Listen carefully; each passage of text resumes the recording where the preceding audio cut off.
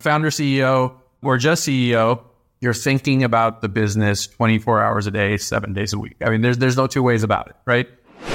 There's no two ways about it. Success in this job is all based on the team that's in this with you.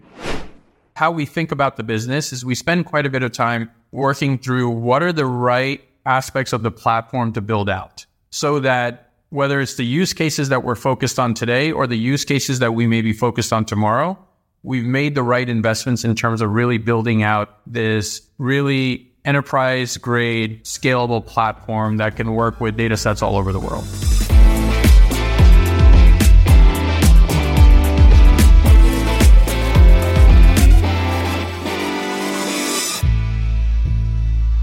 Hello, everyone, and welcome to FinTech Leaders, coming to you from New York City. I'm your host, Miguel Armaza, and I'm a co-founder of Gilgamesh Ventures, a venture capital fund that backs early-stage FinTech entrepreneurs in the US, Canada, and Latin America. If you enjoyed this conversation, I invite you to leave a review on Apple Podcasts, Spotify, or wherever you get your shows so more people can learn about FinTech leaders. In this episode, I sit down with Salman Syed, CEO of Fidel API, a global financial infrastructure platform that helps build programmable experiences at the moment a transaction occurs on any payment card. They are backed by Bain Capital Ventures, Nika Partners, QED, CT Ventures, and Commerce Ventures. Prior to Fidel API, Salman spent over a decade in leadership roles at MasterCard and Marqeta. In this episode, we discuss how Fidel API is unlocking new products and technologies by accessing and leveraging real-time transaction data, key trends that are shaping the future of financial services, challenges and advantages of building a global firm with employees and customers around the world, and a lot more. Salman, welcome to FinTech Leaders. Good to see you, man. Miguel, great to see you as well. Thanks so much for having me. Yeah, I'm excited. Unfortunately, we're not doing this in person like in the past over coffee on a sunny New York day, but it's good to see you. Salman, there's a lot that we're going to talk about. I think people want to learn more about Fidel API and all the great things that you are doing. But I want to start by zooming in a little bit on your fintech and financial services experience. Because correct me if I'm wrong, but since 2012, you've been in the industry, right? Initially at MasterCard, and then you've had other interesting gigs. So tell us about your fintech journey, and then what has been the biggest change over this last decade plus? For sure. Well, Miguel, great to see you. Yeah, you're right. Unfortunately, we're not doing this in a nice cafe in New York, but rain check. We'll definitely do that next time. So I am past a decade in fintech at this point, and look, my story goes back to around 2012, and I was a management consultant at the time. And what was interesting is I was starting to do more and more projects where, whether it was a financial institution or a telco, they were all starting to talk about mobile payments quite a bit more, right? And as they were talking about mobile payments, if you looked at the statistics at the time, like 50% of the country, 50% of the United States had a smartphone, it really felt like it was around the corner. Truth be told, that was actually a major factor for me when I thought about, what industry do I want to go into? And I really thought there was going to be something compelling in financial services. And that's what took me to MasterCard. And my timing actually, in the grand scheme of things, worked out well at MasterCard. I had different tours of duty working in different parts of the organization, but one of the key ones was being in the product organization when Apple Pay launched. And just being, close to that, being a part of it in many different ways, it was clear to me, financial services, this thing called fintech was starting to happen, right? This is 2014, 2015. Truth be told, there was also a quote that I heard around that time that says, if you want to make movies, move to Hollywood. And so that was a little bit of a impetus to say, okay, let's go to the heart of where a lot of these really interesting things are happening. And this is, again, circa 2014, 2015. I think if you fast forward to where fintech is today, it's a global phenomenon. It's happening all over the world. But that was a big part of me going from New York to San Francisco. And, here I was, I spent a little bit more time with MasterCard, but ultimately ended up meeting the early team at Marqeta. And that is actually, I think, really where my journey starts in terms of jumping in, spending time building a business with some great folks, Jason Gardner, Amri Dahan, and, spent about 6 years there working on building, what everybody, I think, in the fintech world clearly knows now as Marqeta Modern Issuer Processor.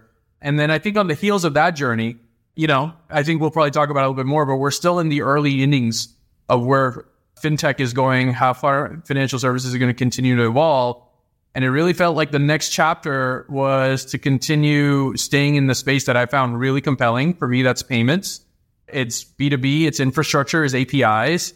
And I think the other piece that I think I was very compelled by was payment data, right? And when I looked across the spectrum and I got to know different people, I was fortunate enough to see so much of that coming together at Fidel. And that actually is what took me to this chapter of my journey now. If you think about when you joined either MasterCard or Marqeta, I think you had visibility to some of the trends that were coming. Is there one technology or trend that you did not anticipate that kind of has become popular or important in our world? Here is what I've been able to distill, Miguel. When you think about fintech and how it continues to evolve, it is interesting. I was thinking about this a little bit earlier today. There seem to be two major dynamics at play. One is if you clearly look at where financial services is right now and the infrastructure that we've been built on top of. Look, so much of it, especially in the United States, goes back all the way to the 1960s even, right? Mainframes, and there's a massive opportunity to modernize that infrastructure. And, if I think about what we called ourselves at Marqeta, we said we were the modern issuer processor. Now, that doesn't mean we were the first ones ever to be able to create a card, but what we were is the modern stack that enabled that. Now, if you look at the market today, there's others that have come along, et cetera, but clearly there is a dynamic that continues to play out here where financial services infrastructure continues to evolve and get more modern. That, I think, is really compelling, really exciting. In many ways, I'd say that was expected. Then I think there's like the other camp, right? Where I do think there's going to be some very interesting phenomenon technologies that we're not going to expect that are going to largely change the way people use financial services, right? I think the simplest example, the easiest example, but it's kind of cliche, is probably to say it's crypto, right? But let's put that one aside. But I do think what's happening simultaneously here is that you see a modernization of a lot of financial infrastructure, which is creating a whole different set of services and experiences for people. And I think that's going to let more people use financial services as well. And then I think there's this whole category of, different ways financial services may work. And I think this is where people can play, different, economics are getting created. So you can lend differently and you can help people save differently, et cetera. And I think those are the things that I think are going to be a little bit more unexpected in this space. I recently had Itai from Unit, and he was saying innovation in financial services finite, but innovation in software and the technology, how you deliver it, is infinite, which I think is kind of exactly what you're describing. And then since we're talking about technology, let's talk about Fidel, right? Tell us a bit about the company and some of your core products and where you are at today. Yeah. So look, I'm pretty excited about what we've got going on at Fidel. So the simplest way to describe us is if we put us back on the spectrum of what's going on, look, there's infrastructure that's being modernized, as we just kind of talked about before. And then there's infrastructure that quite frankly didn't exist, right? And I put Fidel in the category of infrastructure that hasn't historically existed, that essentially simplifies a lot of, disparate parts that exist in our financial services ecosystem. And what I'm talking about here is specifically our value proposition is the ability to aggregate data from the major card networks. And, today that's Visa, MasterCard, and American Express. And we essentially make those real-time transactions that occur at those networks available via API. Now, you can think about the variety of different use cases that's going to enable, right? So today we do quite a bit in loyalty and rewards. We do quite a bit in the expense management space. But if you think about all the other applications that could happen over time, that is, essentially the infrastructure that we've created and that we've been building for quite some time. If I were to talk about a little bit about the origins of the company, it's very common to many stories that you hear about entrepreneurs, founders who are kind of working on a very specific problem and then all of a sudden have an epiphany. And, this one pretty much goes, hey, let's focus on building a loyalty solution for a set of merchants, a set of restaurants, a set of retailers. And as you're down that road, trying to provide the solution to several of them, you realize they're all asking for the same thing in many different ways, right? And you realize that the answer is actually not these vertical solutions that you're providing them, but actually doing something that's a lot more horizontal in nature, right? And that essentially, it became kind of the birthplace of saying, okay, what we're really looking to build here is the ability to power multiple products with this application of like being able to capture real-time transaction data.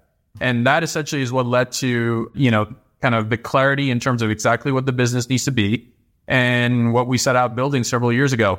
We were born in the UK, but are very global in nature. We have a very large footprint in Portugal, actually. So Europe obviously is kind of our mainstay, but today also have a very strong presence in the United States as well, which is obviously where I'm located.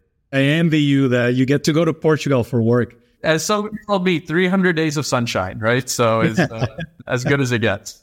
You mentioned that you've learned clearly along the way, the company has learned from, I guess, listening to the customers. Take us through some of the use cases that your customers have developed.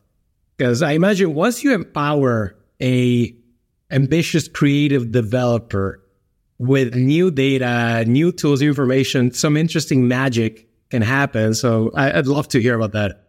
Look, specifically on Fidel and some of the use cases that we're powering, again, we're talking about, let's stick with loyalty and rewards, I think is, a simple one. And I think I'll talk about expense management too. Now, if you think about loyalty and rewards, I think the simplest way to think about it is we are essentially providing, one of our customers who may be running a loyalty program, the ability to essentially listen to the cards that are associated with their customers. And so as a result of that, a loyalty provider may want to provide some very specific offers.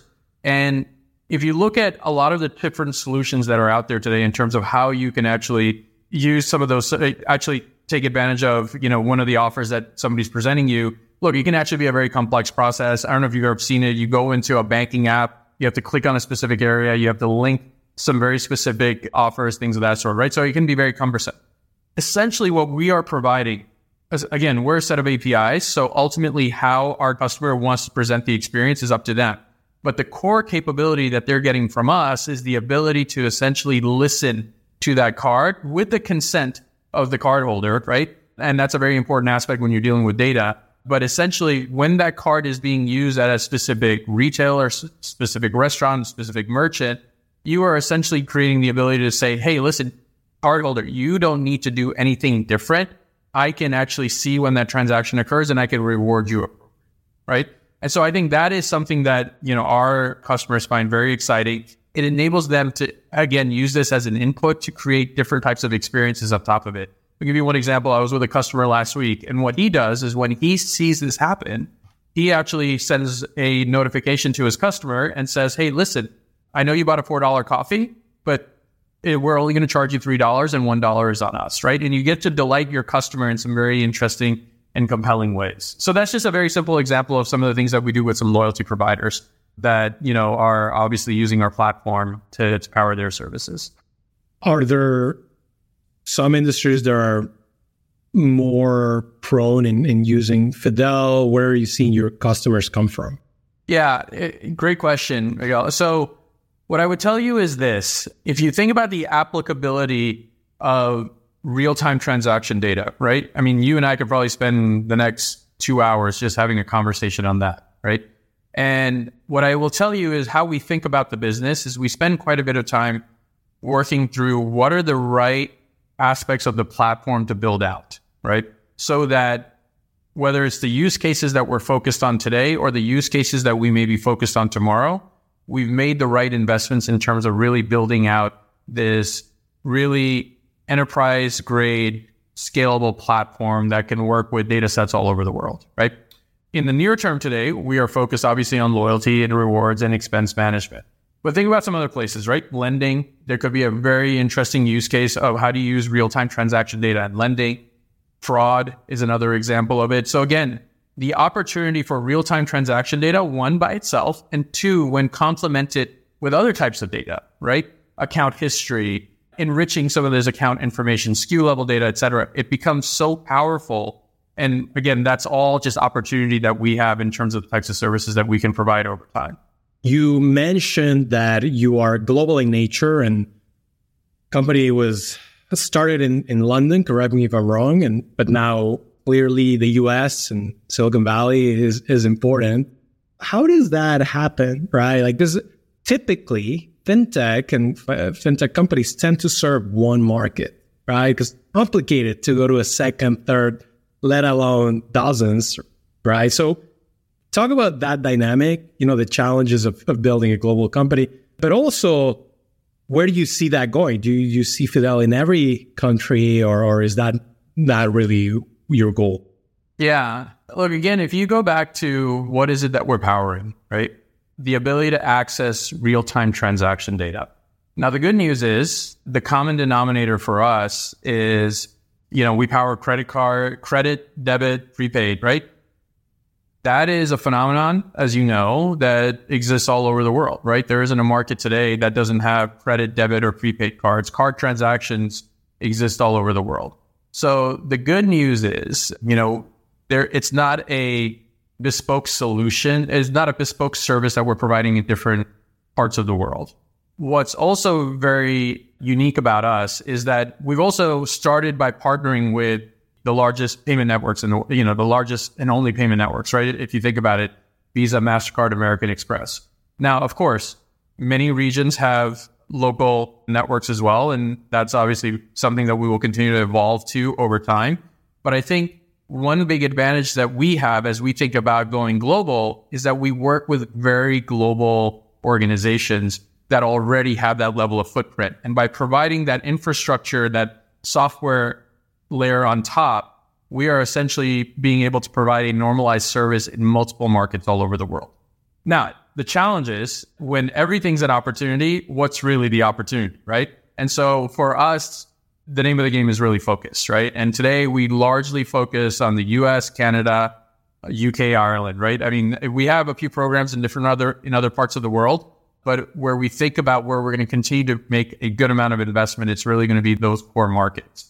But I think that's something that we are very fortunate to have as a unique advantage in that, the service that we're providing sits on top of a set of providers that are very global in nature to begin with. And as we work with them, we can actually very much leverage their global footprint as well.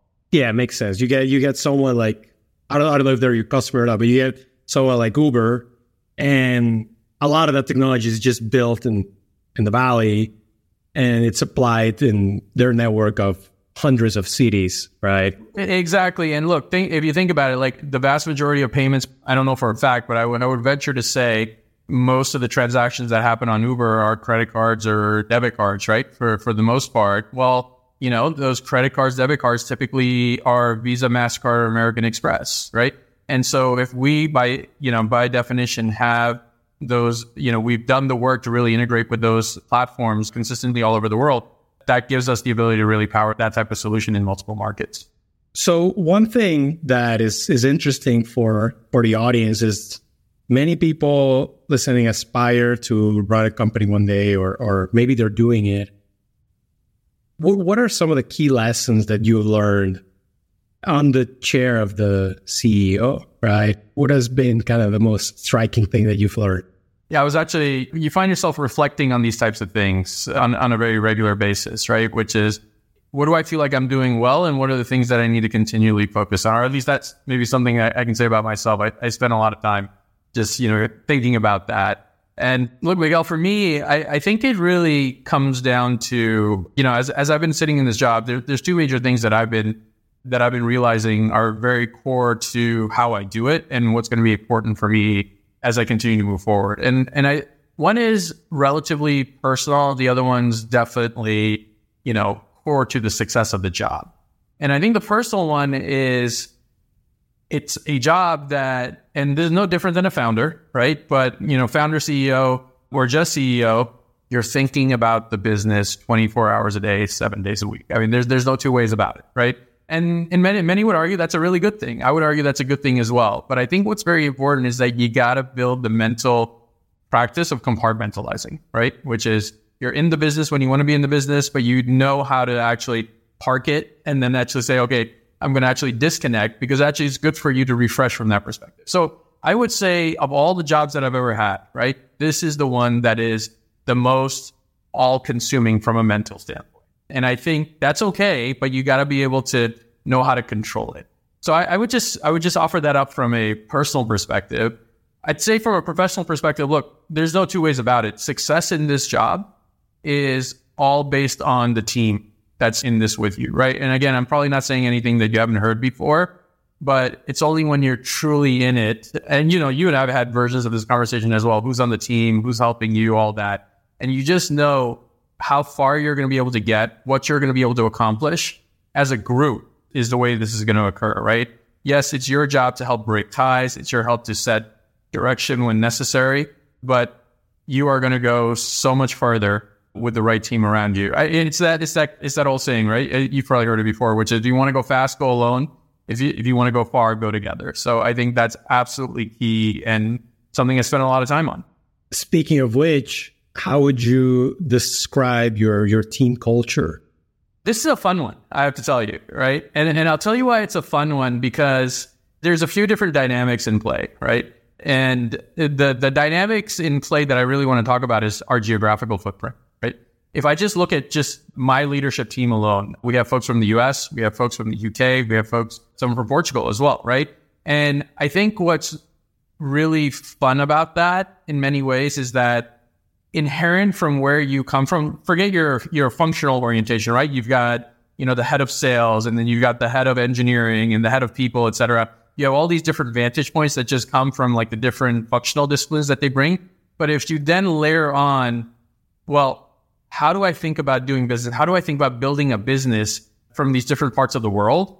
I think it actually has created a really interesting phenomenon that I think that we have going on at Fidel. Look, for me, if I just compare it to some of the other experiences that I have, of course, MasterCard's a very global organization. Marqeta, very much dominated, spend majority of our time in the US, but we had expanded to other parts of the world. But what I think is just very inherent about how we operate Fidel is that we're very global first. I have, in my own personal experience, I know the holidays in the UK. I know the holidays in Portugal. King's coronation was an interesting thing to just bear in mind in May, for example. But why am I telling you all this? Look, I actually think it puts us in a very unique place to really appreciate our different vantage points and our different perspectives. And I think as a combination of that, I think is actually leading to, quite honestly, very different vantage points on problems, which I think are ultimately going to lead to better outcomes for the business. What is common amongst everybody, right? It's something that I really try to instill is empathy for the customer, right? So irrespective of where you're coming from, how much are we thinking about our customer? How do we make our customer as successful as possible? And I think ultimately that is going to be core to, how we continue to evolve that culture over time, irrespective of where people are. Yeah, you talk to company leaders and they love talking about culture. Yeah. You realize how important it is. Yeah. And so when you think about the industry, we've talked about the evolution of the industry, about what you're doing today, specifically just in general for fintech. What do you think are going to be some of the most important things to consider going forward, right? What are you paying attention to? If I think about where things are right now, Miguel, I think there's a little bit of, let's call it what it is. It's get back to basics, right? And I think one of the big things to think about when it comes to fintech, financial services, if you look at really what was going on over the last couple of years, ultimately, what was that business model that you were ultimately anchoring on, right? And I do think there's a lot of space, first and foremost, for companies that are, figuring themselves out right now to get back to a business model in financial services that works, right? And so I think that's the first thing that I would probably highlight. The second thing that I would probably say is, as I kind of think about where things are going in the future, you're right. Look, there's something to be said about like how a lot of these new technologies are going to be applied to financial services, to fintech. For example, I'm not going to get into the whole AI. I'm sure I can't tell you probably how many times you probably had that conversation at this point. But what I would say is, look, I think we're in a place where we're going to continue to see more and more improved financial services. I just think about like some of the simple impacts that we've had over the last like 5, 6, 7 years, right? The fact that if you go to many large financial institutions now and then you can get your paycheck early, I would argue some of that was truly born with some of the neobanks, right? Like as they kind of came about and things of that sort. So, as I think about what's going to happen going forward, a couple of things. One is you got to get back to some core business models that really work in financial services, right? So I think that I think is a good thing. I think that ultimately pays back to the phenomenon of us modernizing what already works in financial services, but just making it ready for this time and in the future. I'd say that's the number one thing. And I think the second thing is, I think there's a lot of really new and cool experiences that are still yet to come, right? Because as more and more of this infrastructure gets built out, look, we're all in this business because, we always get asked the question, well, who are your target customers, et cetera? The answer is always the same when you're building infrastructure.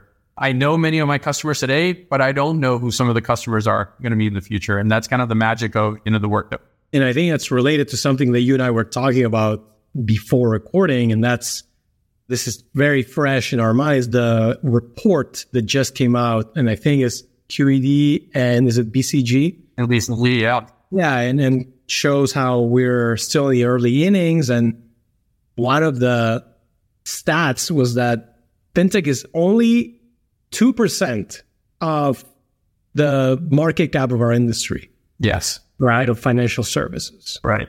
And again, the direction of travel is clear. So, just adding 1% more of that doubles the industry, which already feels like it's not a small industry. Exactly. Yeah, no, you're spot on. And so, look, that's going to come in one of two ways. It's going to be a set of services that are built for businesses, for consumers. And it's also going to be built on top of big infrastructure players like Fidel, like many others. Look, that is the path forward. It's still a very exciting space to be in. It's just now we're back into a place of you've got to be measured and very thoughtful about many of the things that are getting built and continue moving forward. So you're right.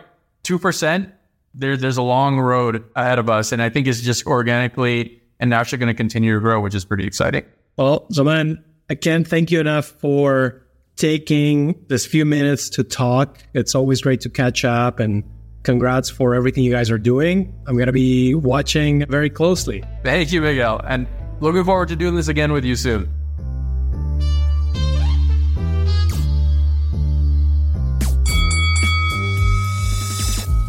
Thanks for tuning in. I hope you enjoyed this great episode with Salman, CEO of Fidel API.